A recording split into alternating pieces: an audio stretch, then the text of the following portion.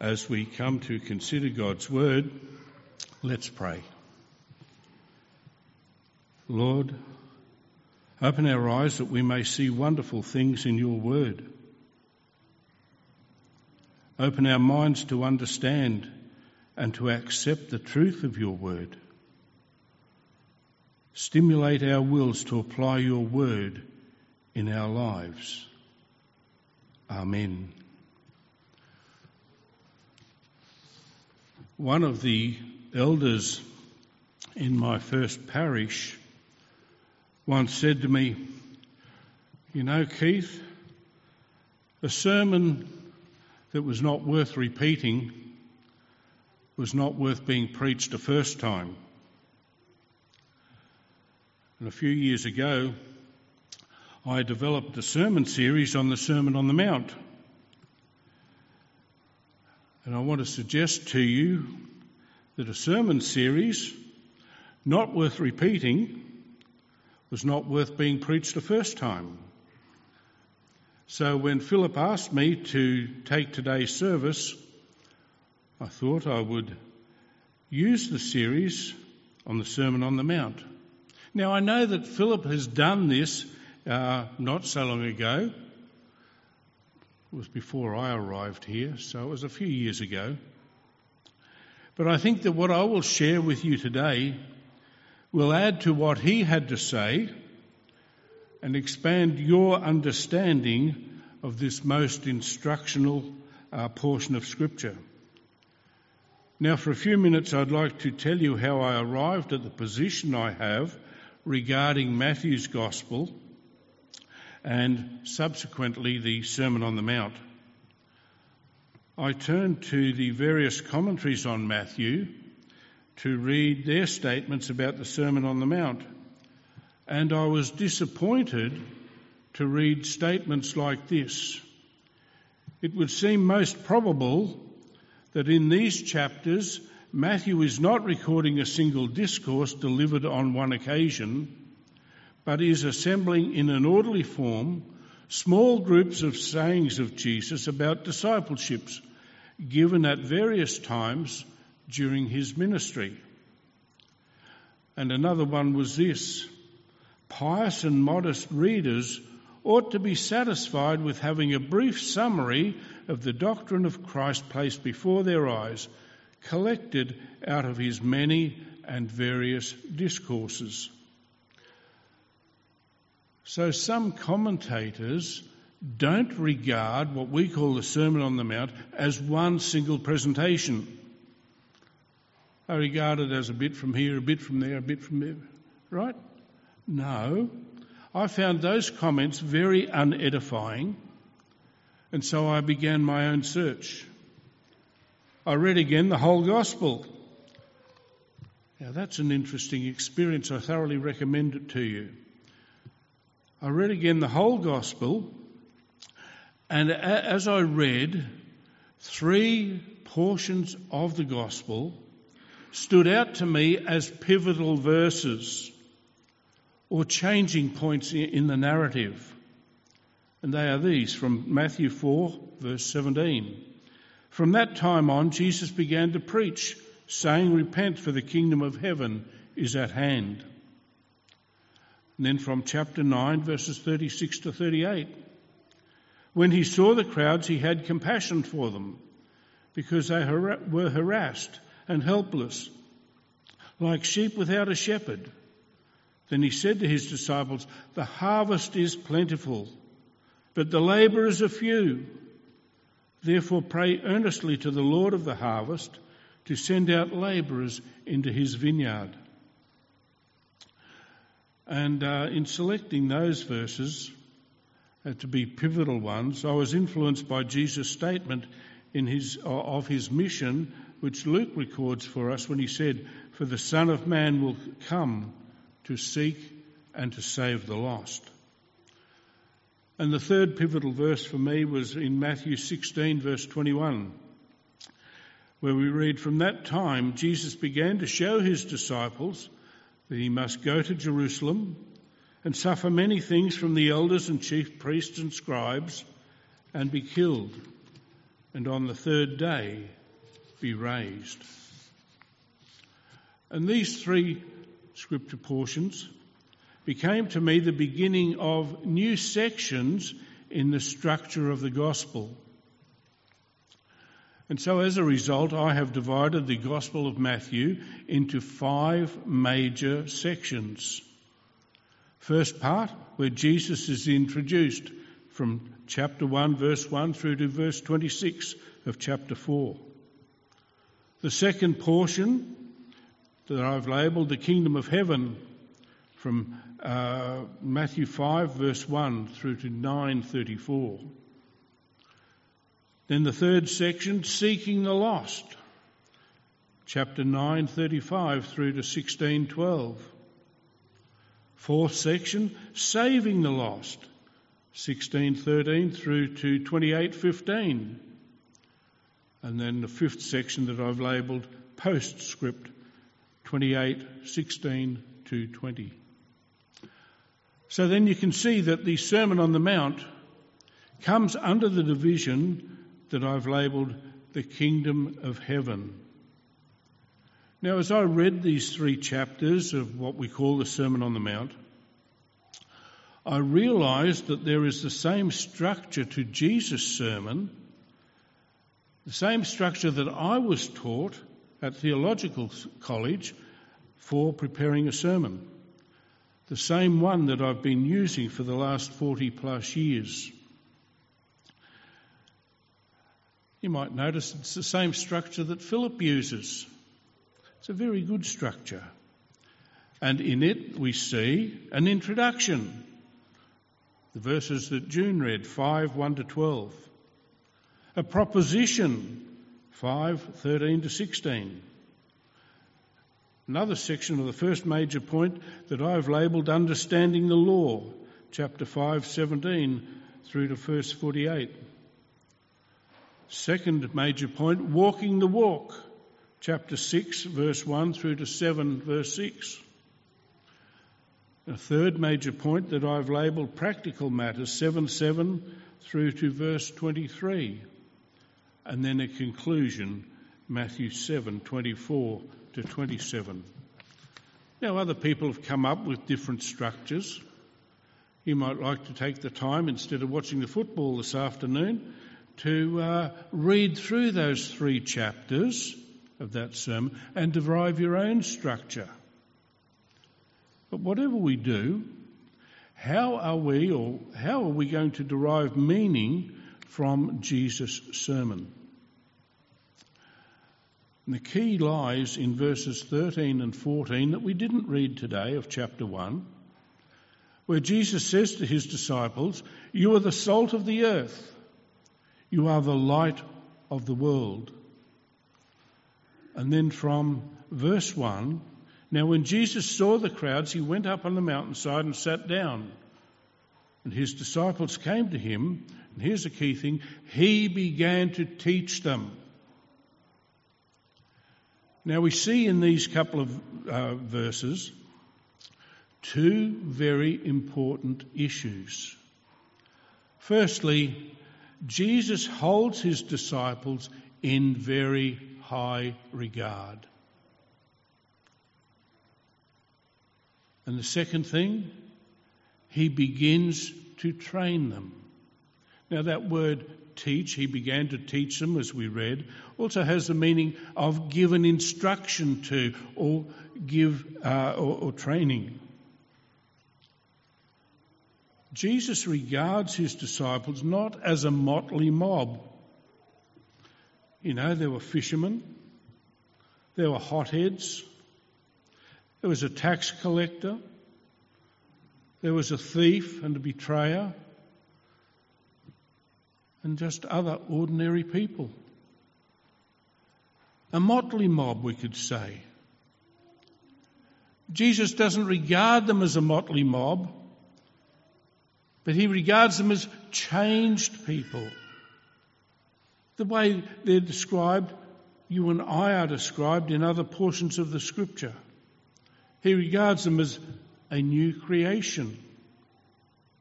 He regards them as not in the kingdom of darkness, but as in the kingdom of light. He regards them not in the kingdom of death, but in the kingdom of life. He regards them, as Peter describes, as a chosen people, a royal priesthood, a holy nation, a people belonging to God, the people of God, those who have received mercy. And as Paul describes them later on, they are citizens of heaven. Now, Jesus doesn't use any of these descriptors, but his words are, "You are the salt of the earth and the light of the world." Don't they mean the same thing? But, and you know there's always a but, isn't there? But that may be how Jesus describes them or Jesus thinks of them. But their present reality does not reflect their new status. Their lives don't measure up. They need to be transformed. They need to be trained. And that's what Jesus sets out to begin. They came to him, he sat down, and he began to teach them, or he began to instruct them, or he began to train them. And so what I'm proposing for you today is this, that Jesus' aim for his disciples is that they be fully trained as citizens of heaven. Jesus' aim for his disciples is that they be fully trained as citizens of heaven. So let's see how he goes about doing it. Now, when Jesus starts off, he doesn't use the words that a coach would use to the newest members of his team after a draft. He doesn't use the words that an instructor would use to the newest batch of recruits in the army. They would start with words like, "No longer are you an amateur footballer. Now you are a professional one. Start to think like one." Or the instructor in the army would say to the new recruits, "No longer are you a civilian. You are now a soldier. Start to think like one." Now, Jesus doesn't use those words, but he does assume their changed status. And he begins their transformation, he begins their training as citizens, from not being citizens of this world to being citizens of the kingdom of heaven. He implements and puts into practice what Paul will later give as an instruction. "Do not be conformed to this world, but be transformed by the renewal of your mind." And so you can just imagine these disciples standing around or sitting there on the hillside in front of Jesus. And Jesus starts to say, "Blessed are," and he gives the whole list. You can see their mouths dropping open. Jesus begins their transformation by addressing what they think, by addressing the ideas, the philosophies, the mores of the world around them. He challenges their preconceptions of life. He challenges their preconception, their beliefs of what they think everybody believes. And he challenges these things with God's point of view, the beliefs, the views of the kingdom of heaven. Think about what Jesus says and think about what the world might say. Doesn't the world teach that blessed are those who say nothing will stop me from achieving what I want, for they shall receive greatness? I use those words because they're on an ad that we see on TV fairly frequently. It's implied that getting what you want is a great thing. Now, Jesus counters this with, "Blessed are the poor in spirit, for theirs is the kingdom of heaven." The world, everybody says, "Blessed are those who promote ungodliness in the world, for they will gain great popularity." And I had in mind, as I wrote that down, our Prime Minister going to the Mardi Gras in Sydney. Jesus counters this belief with, "Blessed are those who mourn over unrighteousness, for they will be comforted." And again, the world would say, "Blessed are those who are arrogant and proud, for they shall be master of many." Jesus counters this belief with, "Blessed are the meek, for they shall inherit the earth." And again, the world will say, "Blessed are those who stretch the truth, for they shall be heads of corporations or leaders of nations." And Jesus counters this belief with, "Blessed are those who hunger and thirst for righteousness, for they will be filled." And you can work your way through the rest of them. So Jesus is instructing his disciples as he goes through this list of those that heaven regards as blessed. He's instructing his disciples. He's saying to them, in effect, stop thinking as those outside of the kingdom of heaven, and be transformed with renewal of your minds, and think as citizens of heaven.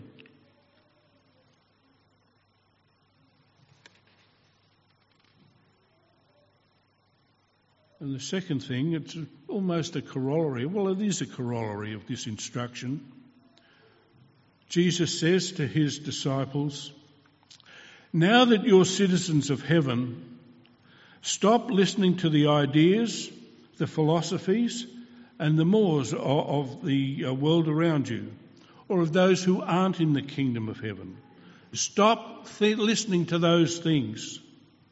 Those things," he says, "are speculation at best and outright lies at worst. You are to have only one instructor, me," he says. And 6 times in Matthew chapter 5, Jesus uses the formula, "You have heard it said, but I say to you." 6 times he says that. If a football team is to achieve the goal of winning the flag at the end of the season, each and every player must listen to the coach and so interpret what he knows in the light of the coach's instructions and put into effect the coach's instructions. It's the same for the kingdom of heaven.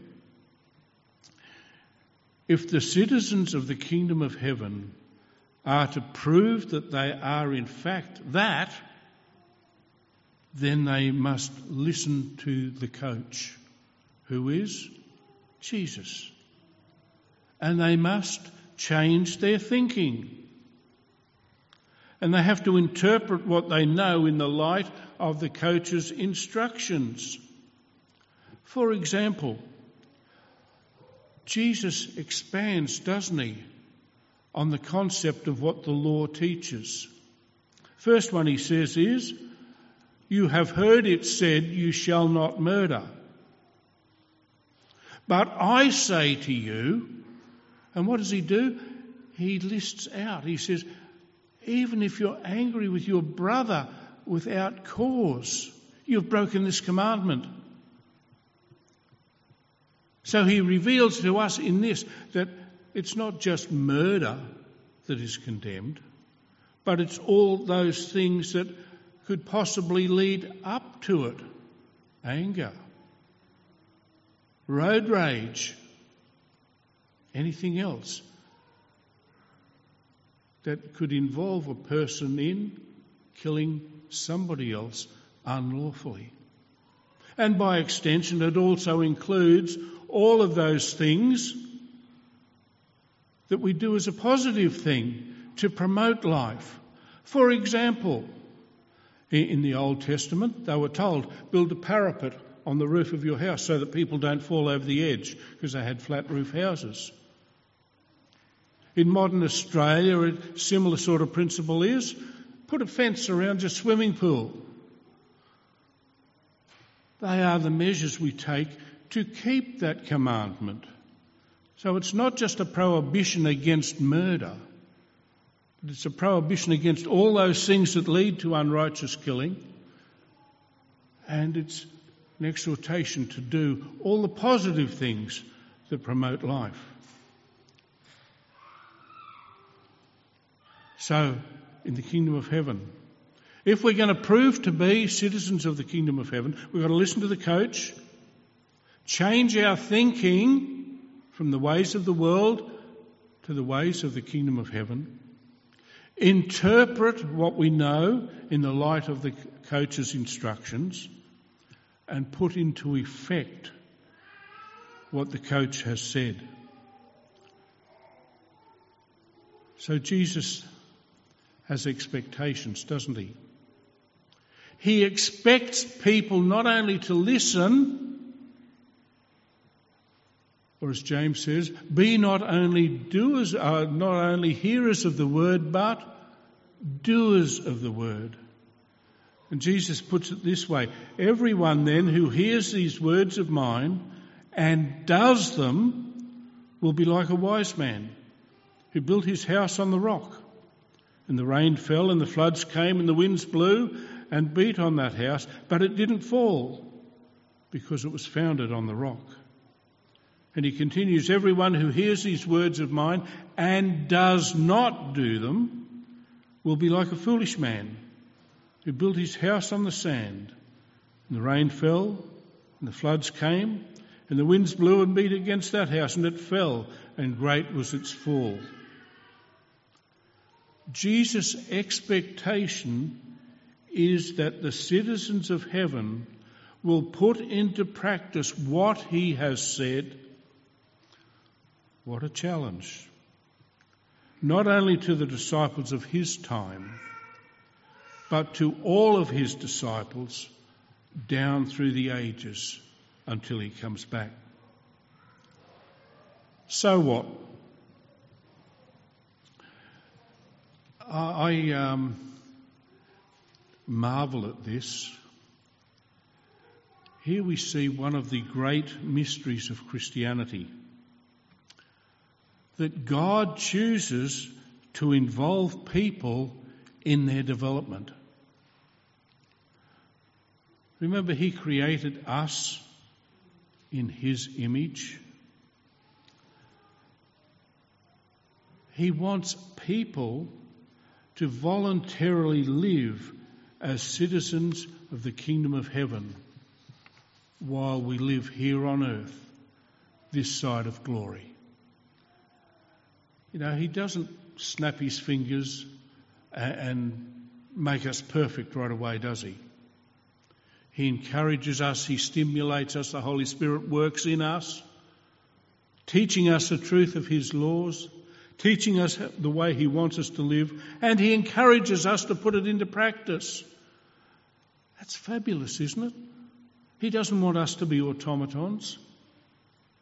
He wants us to voluntarily live the way he wants us to. I've only got 3 points in the so what.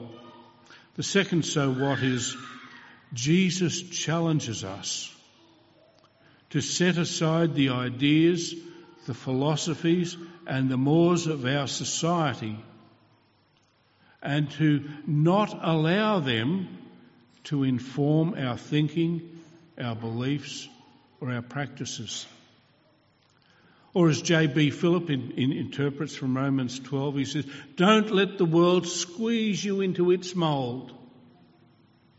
He says to us, fight against it. Don't accept, don't believe, don't allow what the world teaches to be your guide or teacher. And he says further, adopt the ideas, the philosophies and the mores of the kingdom of heaven so that we live as citizens of heaven right now, here on earth, this side of glory. So we adopt the ideas, the philosophies, the mores of the kingdom of heaven, and we put them into practice as best we can while we live here. Why do I say as best we can? Because we're never going to do them perfectly, are we? Each one of us at times is going to cry out like Paul did. What was Paul's complaint? "O wretched man that I am. I know the way God wants me to live, but what do? The opposite." Each one of us can testify to that as we fall short. But that doesn't stop us, or shouldn't stop us, from aiming for the standard that God wants. So we put into practice as best we can Jesus' teachings, those ideas, the philosophies, the mores of the kingdom of heaven. Not so that we will gain God's approval, not because we're hoping to do enough good stuff that God says, come on into heaven, because we know what? We'll never do enough good stuff. It's not possible.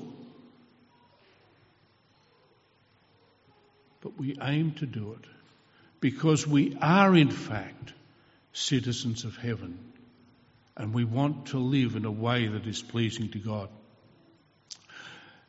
So my third so what is a warning.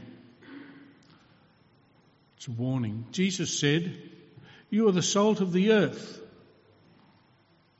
But if the salt loses its saltiness, what good is it?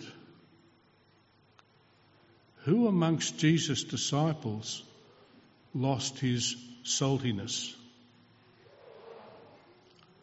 Wasn't it Judas? Judas was one of those disciples who received the training that Jesus was giving. Judas' problem was that he allowed he adhered to the ideas, the philosophies and the mores of this world. He refused to accept and to adopt Jesus' training, thus proving he didn't belong in the kingdom of heaven and wasn't in fact a citizen of heaven. Judas is a warning to us concerning the judgment that awaits all who reject Jesus and his ways. So we in the church, we echo Paul's exhortation when he writes, "We are ambassadors for Christ, God making his appeal through us. We implore you on behalf of Christ, be reconciled to God." So the warning is, don't ignore, don't disbelieve, don't reject what Jesus has to say.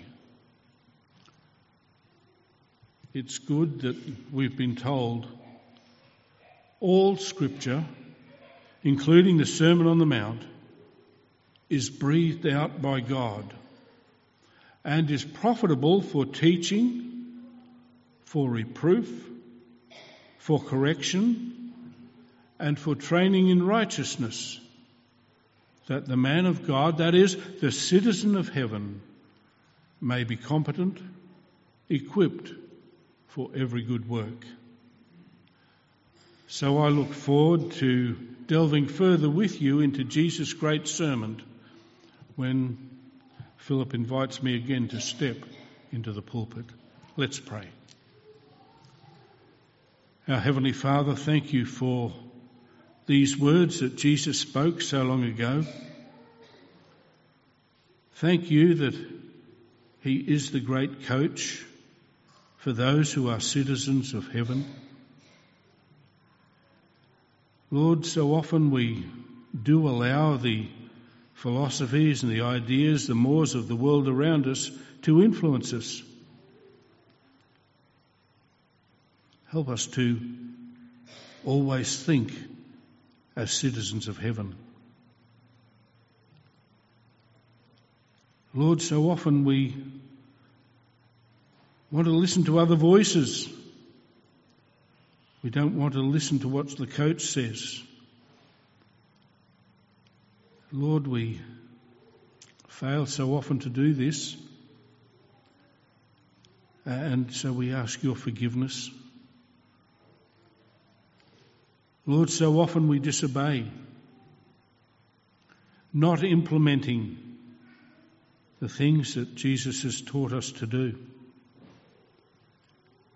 And once again, we confess this before you. We ask, Lord, that firstly, you don't give up on us, but that you continue the work that our coach has begun in us, changing us to be more and more like him, so that on the great day when he returns, he will welcome us and say to us, "Come with me to the kingdom that you have prepared for us from before the foundation of the world." We ask, Lord God, that in all our lives we might prove to be, to ourselves, to those around us, that we might prove to be worthy citizens of the kingdom of heaven. We ask it in Jesus' name. Amen. Let's sing a fabulous hymn, a great hymn of faith, one you all know. 584, The Lord's My Shepherd.